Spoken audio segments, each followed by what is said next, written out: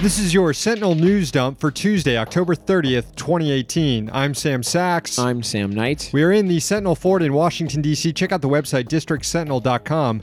Here's what happened today. Senator Lindsey Graham is at the forefront of efforts in Congress to support the president's latest appeal to white nationalists.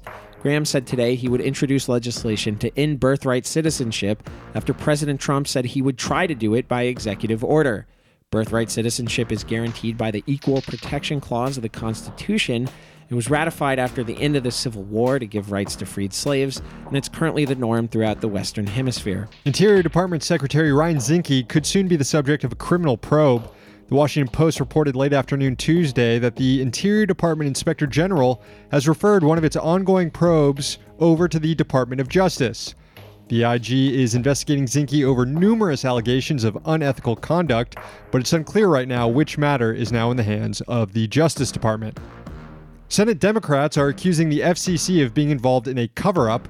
In a letter to the commission this week, 3 senators claimed that last year's public comment period around the repeal of net neutrality was rife with fraud.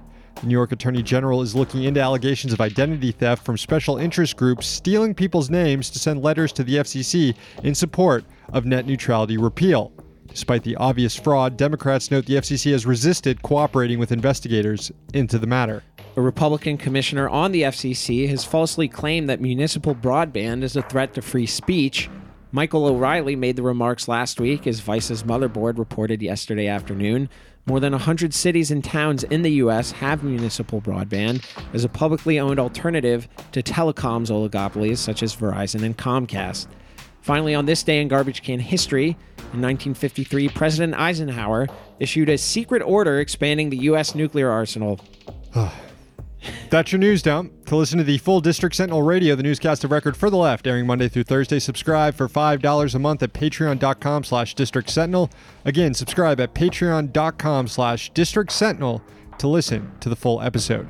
Thanks to our sponsors, the Congressional Dish podcast hosted by Jen Briney and levelnews.org.